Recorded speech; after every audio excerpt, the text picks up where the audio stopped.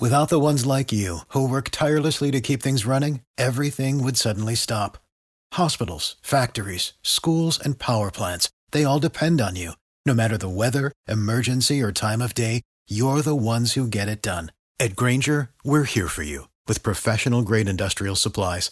Count on real-time product availability and fast delivery. Call, click Grainger.com, or just stop by. Grainger, for the ones who get it done. Hello, everyone. Welcome back to Lincoln Journal-Star's Life in the Red podcast. Luke Mullen, Amy Just, and Wilson Moore. Once again, episode 2 of our new season. And it's a big one. Hey, a lot of stuff has happened in, a week plus since we've got here. Namely, some crazy conference realignment in college football. We'll get to... And other sports. Yes. Football's driving it, but other sports are affected by this. It's not just football. Come on. Okay. Anyway, sorry. Off to a rough start. But we really want to preview the Nebraska offense. We'll get to the defense and a full schedule breakdown in the 2 weeks after this. But today we'll be focused on the offense, have some takeaways to share from first week of practice. A lot going on. Volleyball starting practicing as well. The men's and women's basketball teams making some international trips. News on that front as well. So that's the slate that we have today. But as I mentioned, conference realignment, this happened very, very soon after our last episode. So maybe we're a little late to begin to it, but really worth discussing, how this impacts Nebraska. And right at the top of that list is the changing Big Ten. I mean, we saw USC, we saw UCLA, and now Oregon and Washington. They're joining the party. Yeah, so in honor of this wave of conference realignment, for those listening, sorry you don't get to see it, but those watching, I am wearing a 2009 Big 12 basketball tournament t-shirt that has Mizzou, Nebraska, Colorado, Texas A&M. It's one of my favorite shirts. It's got holes in it, but I just figured I should probably wear it today in celebration of the next wave of chaos that we are currently writing. RIP to the old Big 12. I don't know who half of the teams are in that conference anymore. It rose from the ashes, it did, though. We thought it was done. We all thought the Big 12 was going to be the conference to die, but nope. It's very zombie-esque. But yeah, I think that this was inevitable.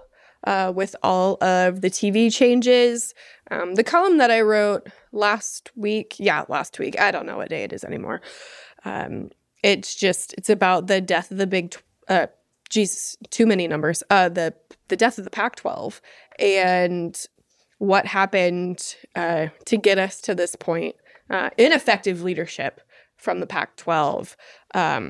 This past commissioner, just kicking the ball, down the field, punting on every decision that they could have possibly made instead of being aggressive and trying to make bigger deals.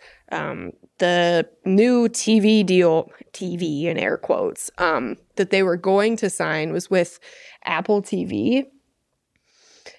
You can't, I know streaming is the way forward, but you still need to work with the big dogs, whether that be CBS, NBC, Fox, or ESPN. You need to be involved with one of those big players.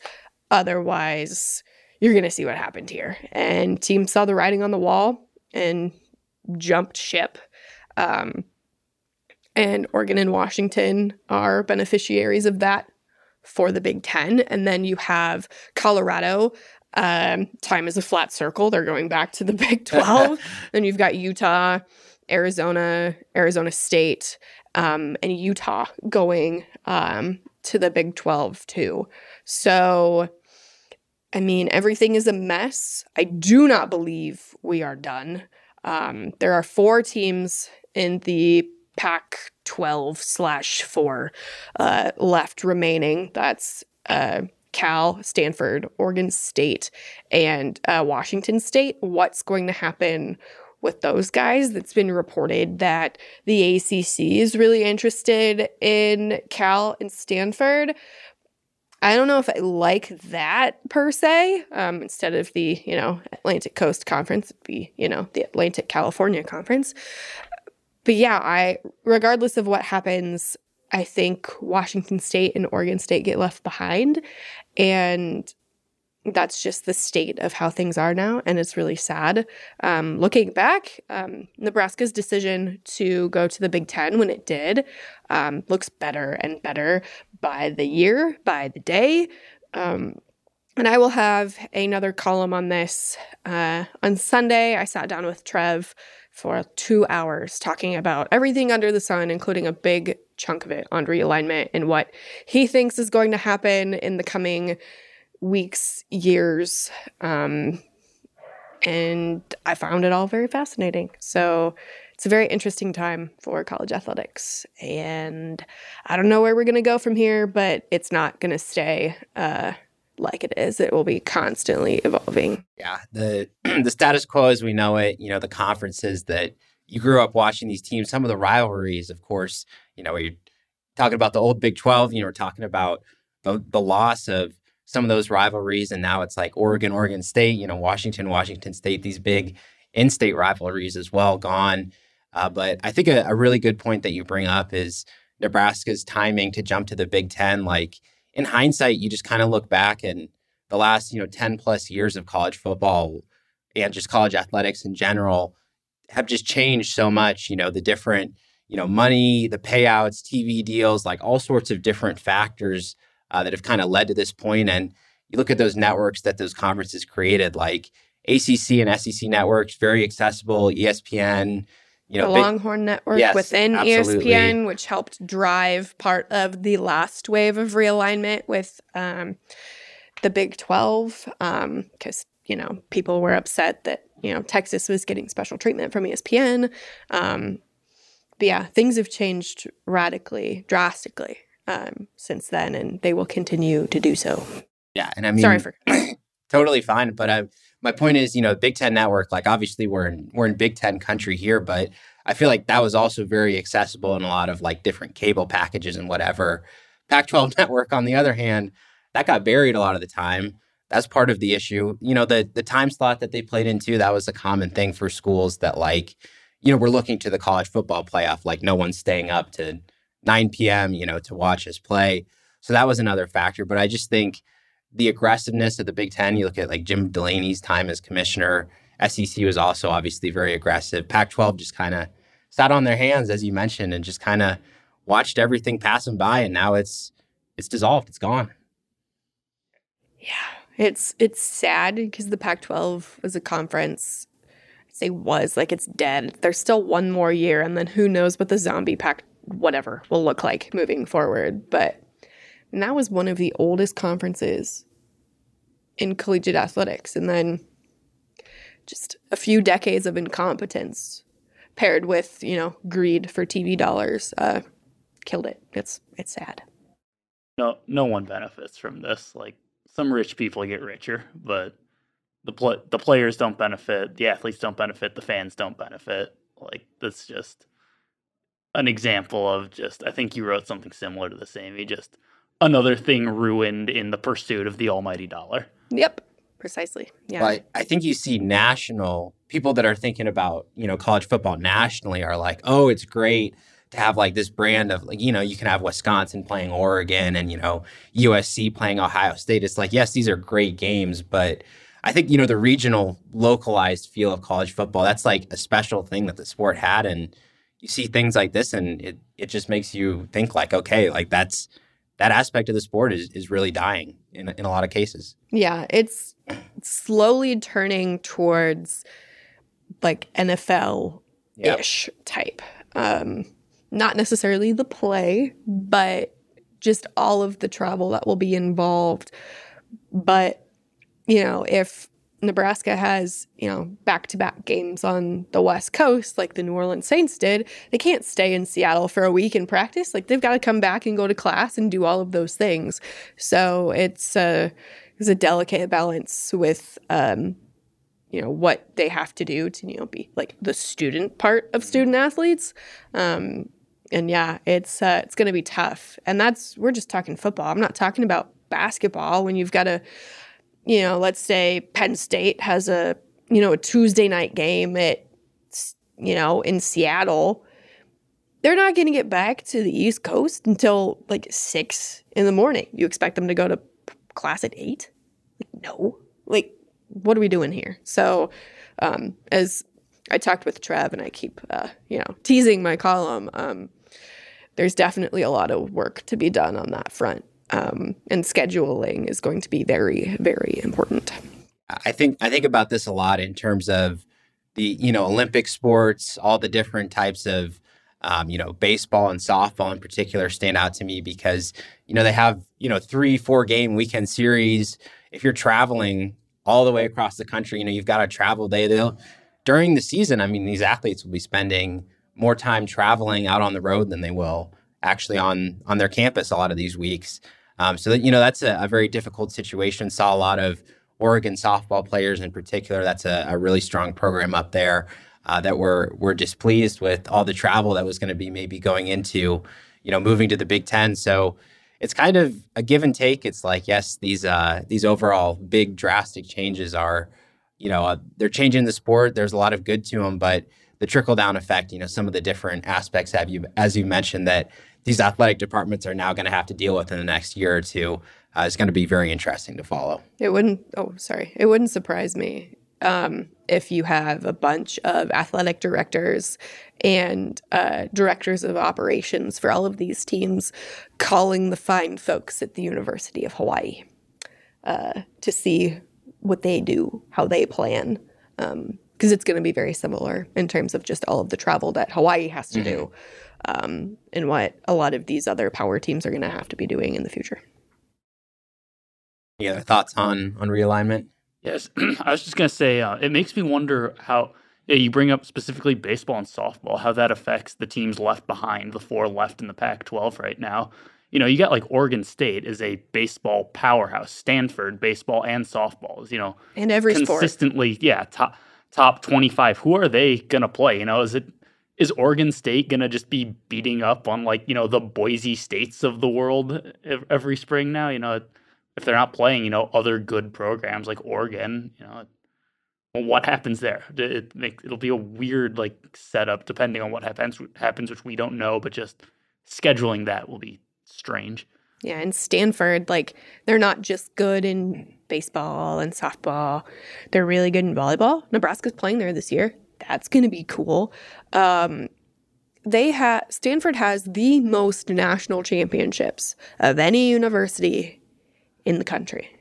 And they're the team that gets left behind? Okay. Yeah, it's a great athletic department. They'll land somewhere soon. We'll see what happens there with the Pac-12, but that's our realignment thoughts as they were getting them all out. And getting back to Nebraska now, we've gotten the chance to see more of this team. They've been undergoing fall practice now, pretty much a week and a half in. We've seen a little bit of portions of open practice too, talking to coaches and players, getting kind of the whole view of the roster, but a few different updates, things we've learned to discuss real quick. A change on the defense. Miles Farmer was suspended. As they got into fall camp, he wasn't part of the 120-man roster, wasn't with the team, and then entered the transfer portal a couple days later. A loss for the defense, a guy who played a lot last year, played at a very high level, but it was pretty clear, Rule was he was opening the door to Miles, but at the same time, he was kind of saying that, it's a standard that he wants to set. And, they've been very clear about following through with that kind of message of unity and, working together. So a loss for the defense, but a lot of guys ready to step up as well. Yeah. Like I said on a previous podcast, I think Miles is a very talented player, and, Nebraska, we'll miss him in that regard. He's been a staple for this team, but the door was open, and we don't know what happened, right? We don't know what led to his suspension. We're not privy to those details, but hopefully he can find a new spot and can flourish there. Yep, wish him the best in that venture, but rough news too on the injury updates. Some of this stuff is always going to happen. But two players already out for the year that Matt Rule has confirmed. Brody Tegaloa last week from a car accident, and then Maverick Noonan, who was injured in practice, injured his knee, needed surgery. Rule said it was not an ACL, but pretty much a 6-month recovery process for Noonan there. Pretty unfortunate. He was had a nice impact there, moving in at Jack linebacker. People were the defensive coaches were pretty excited about his future there. So he'll come back. He'll still have all his eligibility, but pretty unfortunate for him to miss out on the fall. Yeah, my heart goes out to him and to Brody. Yep. You know, life happens, freak things happen, but you hope that they get the support that they need, because rehab can be a very lonely time, especially for Brody, who's not here right now. He's out with his family. So hopefully Nebraska is still finding ways to support him, even though he is recovering back at home in California. Yep. So those two young players not in the mix for the Huskers this season, but what we have seen from the players, and it seems like everyone that we talk to is eager to talk about what they did in the off season, the nutrition plan that they had to follow, the lifting that they did, just the overall kind of team aspect of all those things. Lots of players talking about how, they leaned out a little bit, shed some weight where they needed to, guys that wanted to bulk up, added 10, 15, 20 pounds. And everybody keeps going back to Corey Campbell, Kristen Coggan, these two heads of these programs that everybody is really positive and saying great things about. Obviously there's, the on-field aspect. You got to translate, these physical improvements. But I think it's a great sign of progress how everybody seems to be on the same page about these things, and they're all united about saying how good they feel physically after this offseason program. Yeah, and it seems to go especially hand in hand. I think of the defense when I think of this, because Tony White's been real big on, we want guys to be able to play everywhere. If you're a lineman, we want you to be able to play in the interior, line up on the edge. Safeties have to be able to play corner. Corners have to be able to play safety. So it seemed to really kind of fit in with this whole kind of push. Okay, guys are kind of leaning out, getting more athletic, just kind of getting more malleable, more versatile, and just able to do more. It kind of fits in with that. Husker speed. Says it all the time. Speed. You can't go 3 minutes probably without him talking about a guy who's got Husker speed. Dominant contact. Yep. That's right. Good stuff. But I think it's, it's just a positive, especially a lot of the offensive linemen talking about the mobility work too, being very big. That's position wide too. And it goes in with that idea of Husker speed. I think just kind of wanting guys that can range, sideline to sideline there on defense, on offense, be explosive. So that's kind of the mindset, really positive impact that we've heard so far from those programs. So good news on that front, but wide receiver depth being tested a little bit. We heard earlier in camp, Josh Fleeks, Baylor transfer, he was sent home for a few days for reporting to camp overweight. He's now back with the team. We saw him practicing. Then you've got Marcus Washington, returning player, really going to be relied on a lot this fall, but he had a little bit of a hand injury that had limited him. And then once he got back to full health, landed awkwardly in practice, tweaked his leg. Xavier Betts and Malachi Coleman also did not practice on Tuesday when we saw that open bit of practice. So a few question marks there, wide receiver. They'll figure it out. I'm not worried yet. Oh, there's only 3 weeks? They got plenty of time. Yeah. I'm not worried yet. Now, if we were talking about this on the Monday before the season opener, that would ring some alarm bells. But right now, look, like these guys they didn't have the summer off, but they were doing different things. And so naturally, things start to crop up after you practice for 6 days straight. And you're going at an intensity that you haven't necessarily gone at for several months. So I wouldn't be worried yet. But if these things continue to linger towards the middle and end of training camp, that's where you might have a problem. Yeah, I totally agree. I mean, this stuff is pretty common. Guys get dinged up, miss a day or two, recover. They just need some time to heal up. But like you said, I just hope it's not, some sort of like muscle issue or something that would carry through. So those are kind of the personnel updates. And we want to move into our offense preview. We'll get into a few other topics, Jeff Sims, the scope of the offense, but a couple questions we want to pose, some different players to give some time to, we want to talk about. So the first question we got today is, who will be Mr. Dependable for this Nebraska offense? Not Jeff Sims, because he's going to be touching the ball on every play. But apart from him, who stands out? So if Nebraska runs the ball as much as they say that they're going to, I think Mr. Dependable will be Anthony Grant. If he's, carrying the ball, has 10 to 15 touches per game, what that'll look like. You said most dependable, not most valuable, but I think he will be in the mix for that moving forward, because he was one of those Mr. Dependable guys last year too. Yeah, definitely. And I think it's a great point about his usage. Like, he gets 20 carries. He got pretty tired, last year. Conditioning is a big factor, especially late in the year. These big defensive fronts that he'll be going up against in conference teams. And it seems like from the staff too, they've got a couple years of pro coaching experience. Like, they know what a good running back by committee looks like. And you got Gabe Irvin, you got Ramir Johnson. Those guys are going to be in there. But Anthony Grant, as that kind of consistent guy that you want to run a lot. I mean, he fits in. He fits in definitely. Well, for me, I'm gonna cheat a little bit. I'm gonna say two guys. I like to kind of test the rules here. You made the questions. They are your rules. That's right. You make them, you can break them. So I got two guys along the offensive line who I think are going to be just complete maulers there on the interior. Ben Scott and Ethan Piper. Scott in particular, experienced lineman, coming from Arizona State. He settled in very well. You're going to need him to make all the calls, get everybody aligned on the same page. Yes, they're going to be huddling up, but there's lots of situations where, defenses are shifting around. You need your center to be experienced and have that knowledge. And I think Scott fits in there. And then Ethan Piper as well, a guy who I think has just totally improved over the last couple of years, looks as good as ever from what we've seen so far in spring practice, moving really well. One of the team representatives at Big Ten Media Days, really good to hear what he had to say there as well. So I think those two guys just going to be super consistent all year long. Piper can play a lot of different spots there on the interior, and Scott, he's going to be there day in, day out at center. So I like both those guys there.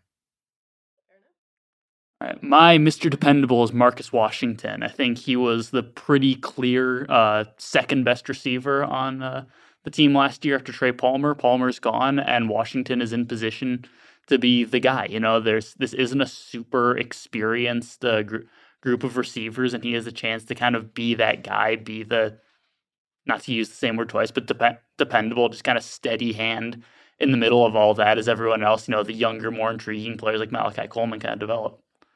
Yeah, I like him a lot as kind of like an intermediate route runner, has a little bit of that deep threat too. He's got good hands out there as well. But I think what we saw last year was like he only got targeted, 3-4 times a game. So I think the question is going to be, does he have the volume? Is he breaking open often enough for Sims to target him? And I think he's a strong route runner. So I like the pick, like it. And moving on to our other question, kind of a breakout candidate, or maybe just a player that you're excited to watch. Somebody who you think is in for a strong campaign. Amy, we'll start with you again. For our longtime listeners of the pod, my answer will not surprise you. Ben Scott. Like, everything that you said about him previously is what I'm looking for. Nebraska needs a just reliable, dominant offensive line play, and that starts with your center. And I think that he was the perfect pickup for them in the offseason, and I am excited to see him work. Absolutely. I mean, echoed all the thoughts that I said. So definitely he's going to be there all season long. But for me, a guy who I think people are just excited to see him on the field, Thomas Fidone. I mean, one of the most talented players on this team. People have been eager to see him contribute, just catch a couple passes, get out there. And so far, so good. Looks awesome, moving quick. We got to see him a little bit working with the offensive line, actually doing some blocking assignments there on Tuesday. He was pulling. He was getting off the line of scrimmage very quickly. Still has a brace on one of his knees. So, you're always going to have that kind of question mark, but everything from his mentality is just incredible. Every time we hear him talk about, having full confidence coming back from these injuries, like, he still believes in himself. He believes he can be one of the best tight ends in college football. And I'm just excited to see him out there. I mean, I don't know if he's going to, catch 25, 30, 35 passes this year, but I know he's going to be a contributor. I know he's just as excited as anybody to get out there and finally play. So Fedoni, that's mine. And Wilson, how about you? Yeah, I'm going with Billy Kemp IV on this one. I think he's I'm just really interested in what he can bring because he has a unique skill set. He's a smaller guy you can line up in the slot. I think someone you want to get out in space. We saw him do a little bit of that in the spring game. I think he can just add a kind of wrinkle to the offense that wasn't totally there a year ago. He can also, by all accounts, he's also going to be the punt returner this year. Ed Foley, when we talked to him the other day, said kick returner is still up for grabs. Punt returner, that's Billy Kemp and Isaiah Garcia Castaneda. Which none of that is surprising. Just with the versatility that those guys bring. Wilson, is your favorite position wide receiver? I mean, you go with Marcus Washington and Billy Kemp. Yeah, I mean, well, we couldn't say Jeff Sims, so that eliminates one position. Fair enough. You two collectively had offensive line, running back, and tight end covered. Well, I mean, there's no rules. I guess we have to check with the rule book himself, but there's no rules saying that you couldn't pick the same person. But I like the Billy Kemp. I mean, he's the obvious pick to lead the team in catches this year. He's going to be great on those short intermediate routes. Very agile, breaks open quickly. So I think he's going to be excellent. And I gotta throw one more name in there before we move on. Janiran Bonner. I mean, he is going to be really interesting to see. I really liked how they used him at fullback, from the little bit that we saw in the spring, and then they're in the spring game. Still catches a lot of passes too. Very athletic guy. You get the feeling that they're going to get him out there, rotate him in, rotate him out. You don't really know when he's going to make his impact, but I think he's going to be somebody to watch for picking up some big plays there. So that's what we got. Those players to watch, breakout candidates. A few other things to talk about with this offense. Just kind of the overall aims or the format, that they're going to set up in the pro style offense that Marcus Satterfield wants to bring.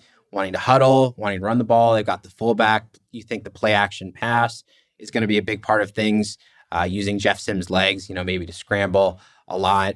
It's going to be a little bit of an adjustment, for maybe what Nebraska fans saw in the last couple of years, but I think it's going to be very, very well aligned, A, with the personnel that they have, and then B, I mean, this is what Rule wants to do. He talked about the time that he had at Temple. That's something that he talks about a lot, like playing I formation, using a fullback, two tight ends, that kind of power football. He's very excited about kind of having some of those aspects here. Good. I don't think I need to elaborate anymore. I like it. I am a fan. Moving on. Noted run the ball advocate Amy Just over here. Run the ball. Anyway. Yes. Pro fullback, pro style offense. Perfect. And having Jeff Sims in that equation, I think, is going to totally unlock those different aspects. As I mentioned, play action, getting him rolling out, making sure that he's able to get outside the pocket, use his legs, keep the defense honest. And he's got a really good arm from what we've seen in practice, too. I mean, he slings it to these wide receivers. Yeah, Jeff Sims, I know we've used this word a lot, talked about this a lot, but I think he seems like just a stabilizing force for this offense. I think we saw that a lot in the spring game, especially when he was contrasted with, Chubba Purdy and Heinrich Harburg, who you could tell which one had been there before, which one had played quarterback in college football before. Jeff Sims has just been the adult in the room every time we've seen him on offense. Yeah, very calm, good presence. That's what you want from a quarterback, good leader. He's talked about how he's developed in that as well. So he's the guy that, all the eyes are going to be on there at the quarterback position. But you look at the guys in front of him, the offensive line, some struggles, pass protection. Casey Thompson got beat up last year. So going to need to keep Sims healthy. And this offensive line, I think the big thing that you're looking at is these guys got that experience last year, the mobility training, the different aspects of their play. They're going to be asked to do similar things. You've got the same coach, Donovan Raiola, who Matt Rule talks about all the time. They've got the same offensive line philosophy. But I think they're really looking for these guys to make a step up. And the big addition, you get Scott coming in, Nerden Newley, he's back. Teddy Prohaska hopefully coming back from injury at some point. You've got guys like Turner Corcoran, Ethan Piper, who are versatile, play all over. I think there's just a lot of different factors where you think, hey, this offensive line is going to be better than it was a year ago. The biggest thing for me is, can they stay healthy? And I don't know.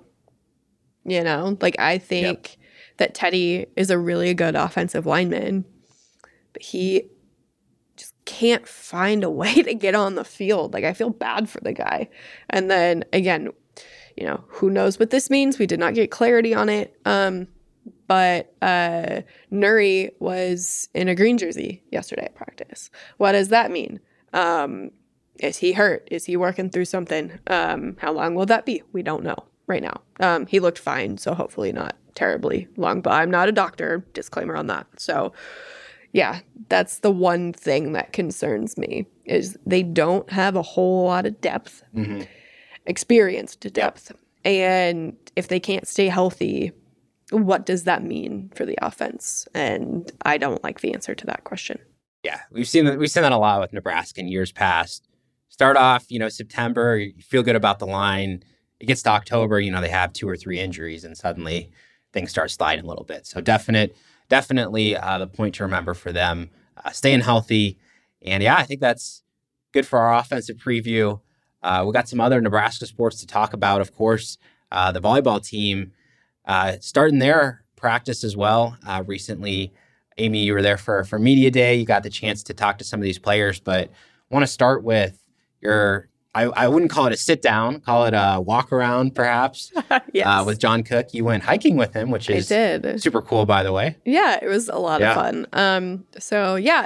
For those who missed it, I had a pretty big Sunday story on the front page about just why John Cook feels drawn to Wyoming, what it does for him up there, and just wanted to see him in his element. Obviously, one of the, core pillars of, capital J journalism is to show, not tell. And so I wanted to see it for myself so I could be able to, paint a better picture of what it looks like, what it feels like out there.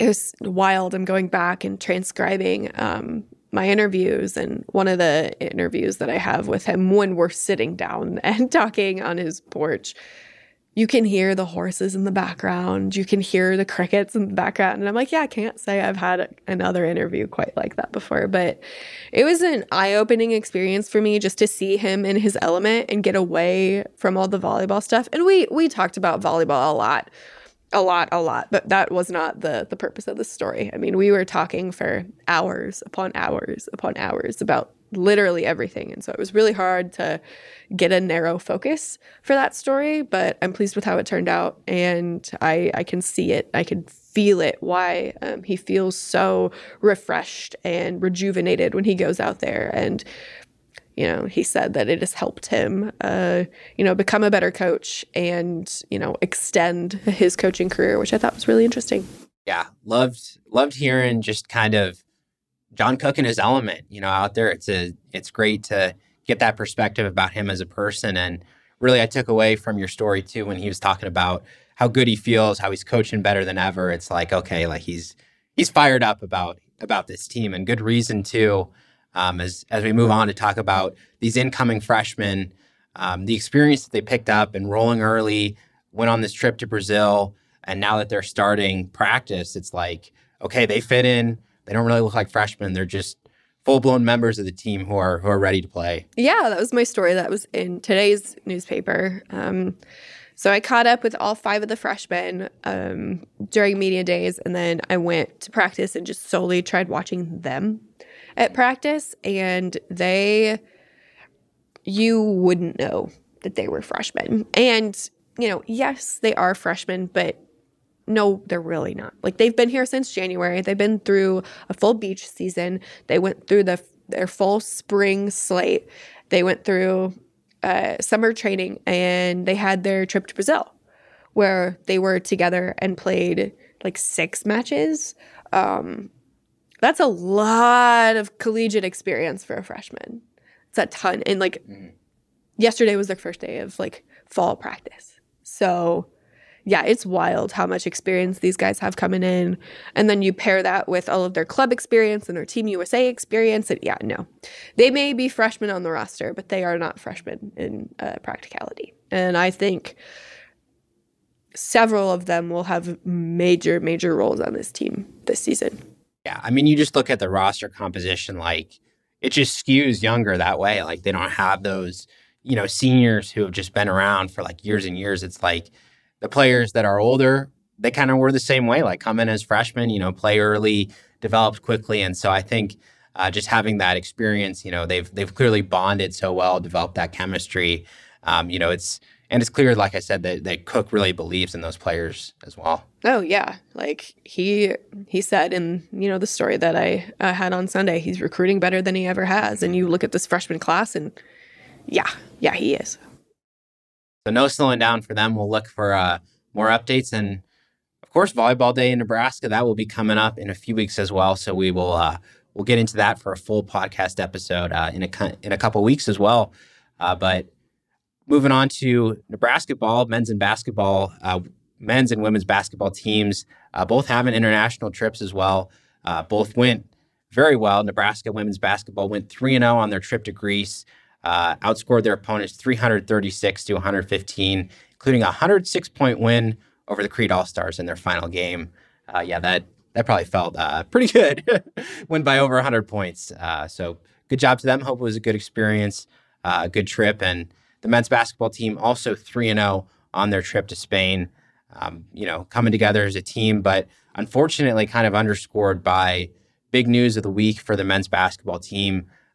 Aaron Ulis, the guard transferred in from Iowa, was charged legally with tampering with records, alleged to have placed approximately 1,850 sports bets during his time at Iowa, including one on Iowa football, and did not play in Spain as this news came out.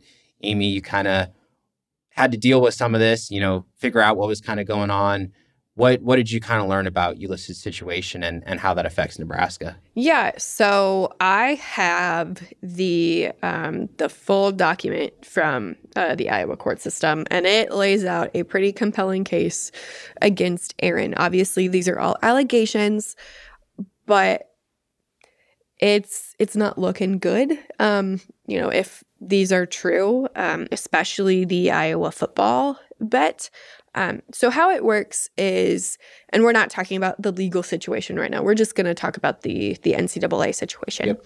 How it works right now, if you bet on your school as a student athlete, it doesn't matter what sport it is. If you are found to have done that, you are done. You lose all of your eligibility. If you are found to have bet on your sport at a different school, you lose, I believe, 50% of one season. And so that one bet on Iowa football could bring him down. And out of, approximately, 1,800, one, making you potentially lose your eligibility. It's a tough blow, but it is what it is. Nebraska is going to continue to deal with the situation. They have involved the NCAA on this ever since they found out, which was after he transferred here. Fred said on the record the day that it happened that he did not know about Aaron's situation until Aaron had already been here, signed, enrolled, and all of those things. And he did not know about the criminal element of it until the charges were filed. So he found out like the rest of us did. Which there could be something to say for that, but they'll leave that for another time. It's not looking good for his eligibility. Obviously, we need to wait and see how it plays out. But, Nebraska needed a point guard, and they thought that they had the answer there. And, for a little while, it looked like they were going to be in a mess. And then they went and signed Boogie Coleman from Ball State, which I know young Wilson has more to say about that. But the one thought that I had when Coleman signed was, okay, fine. You need a point guard, but why is he available right now? But yeah, I'll turn it over to Wilson, who knows a little bit more about him. Yeah, I mean, to your point, he's probably as good as Nebraska is going to do in early August, hunting in the transfer portal. He's a point guard. He's proven he's good at a mid-major level, but he also struggled in his one season playing Power 5 ball at Mizzou. So, I mean, that was 2 years ago. He has, another all-MAC season under his belt since then, but not a bad pickup for Nebraska, given the situation that you don't expect this to happen. You don't expect to be making a roster move on August 5th or whatever it was that he committed. So a guy, he'll at least be, he's a body. He's a point guard. He's someone that can at least fill the role of what they're trying to do. Maybe not as well as an Aaron Eulis might have, but he's someone they can slot in, someone who will be at least, a steady hand, if nothing else. Yeah, I, was hoping, and this is a bold take, I was hoping that Cale Jacobson would get a little bit more love there. Yes, he's a walk-on, I know, but he played really well over in Spain, and obviously the competition is not quite the same as it is, against Big Ten basketball, but justice for Cale, that's all I'll say. Yeah, we'll see. We'll see how that guard rotation shakes out. Definitely a fan favorite here, close to Lincoln from Ashland. So that's kind of the update for Nebraska men's basketball. Frustrating situation, trying to gel, come together as a team. So now the work Coleman into that guard rotation and move forward with that, practicing together and coming together as a team in those coming months. But I think that's all we got today.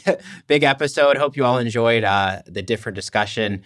Next week, as I said, we'll preview the defense, see if there's any more clarity. And special teams. Yeah. See if there's any more clarity on conference realignment. You never know. Anything can happen these days. Yeah. It can happen today, tomorrow, Saturday, whenever. We'll see. I suppose. Yeah. No, it's always an evolving picture, that's for sure. But we'll be here. Doesn't matter when it happens. We'll be here on the Life in the Red podcast to break it down. So as always, appreciate all of our listeners and viewers. Thanks for tuning in today, and we'll see you next week.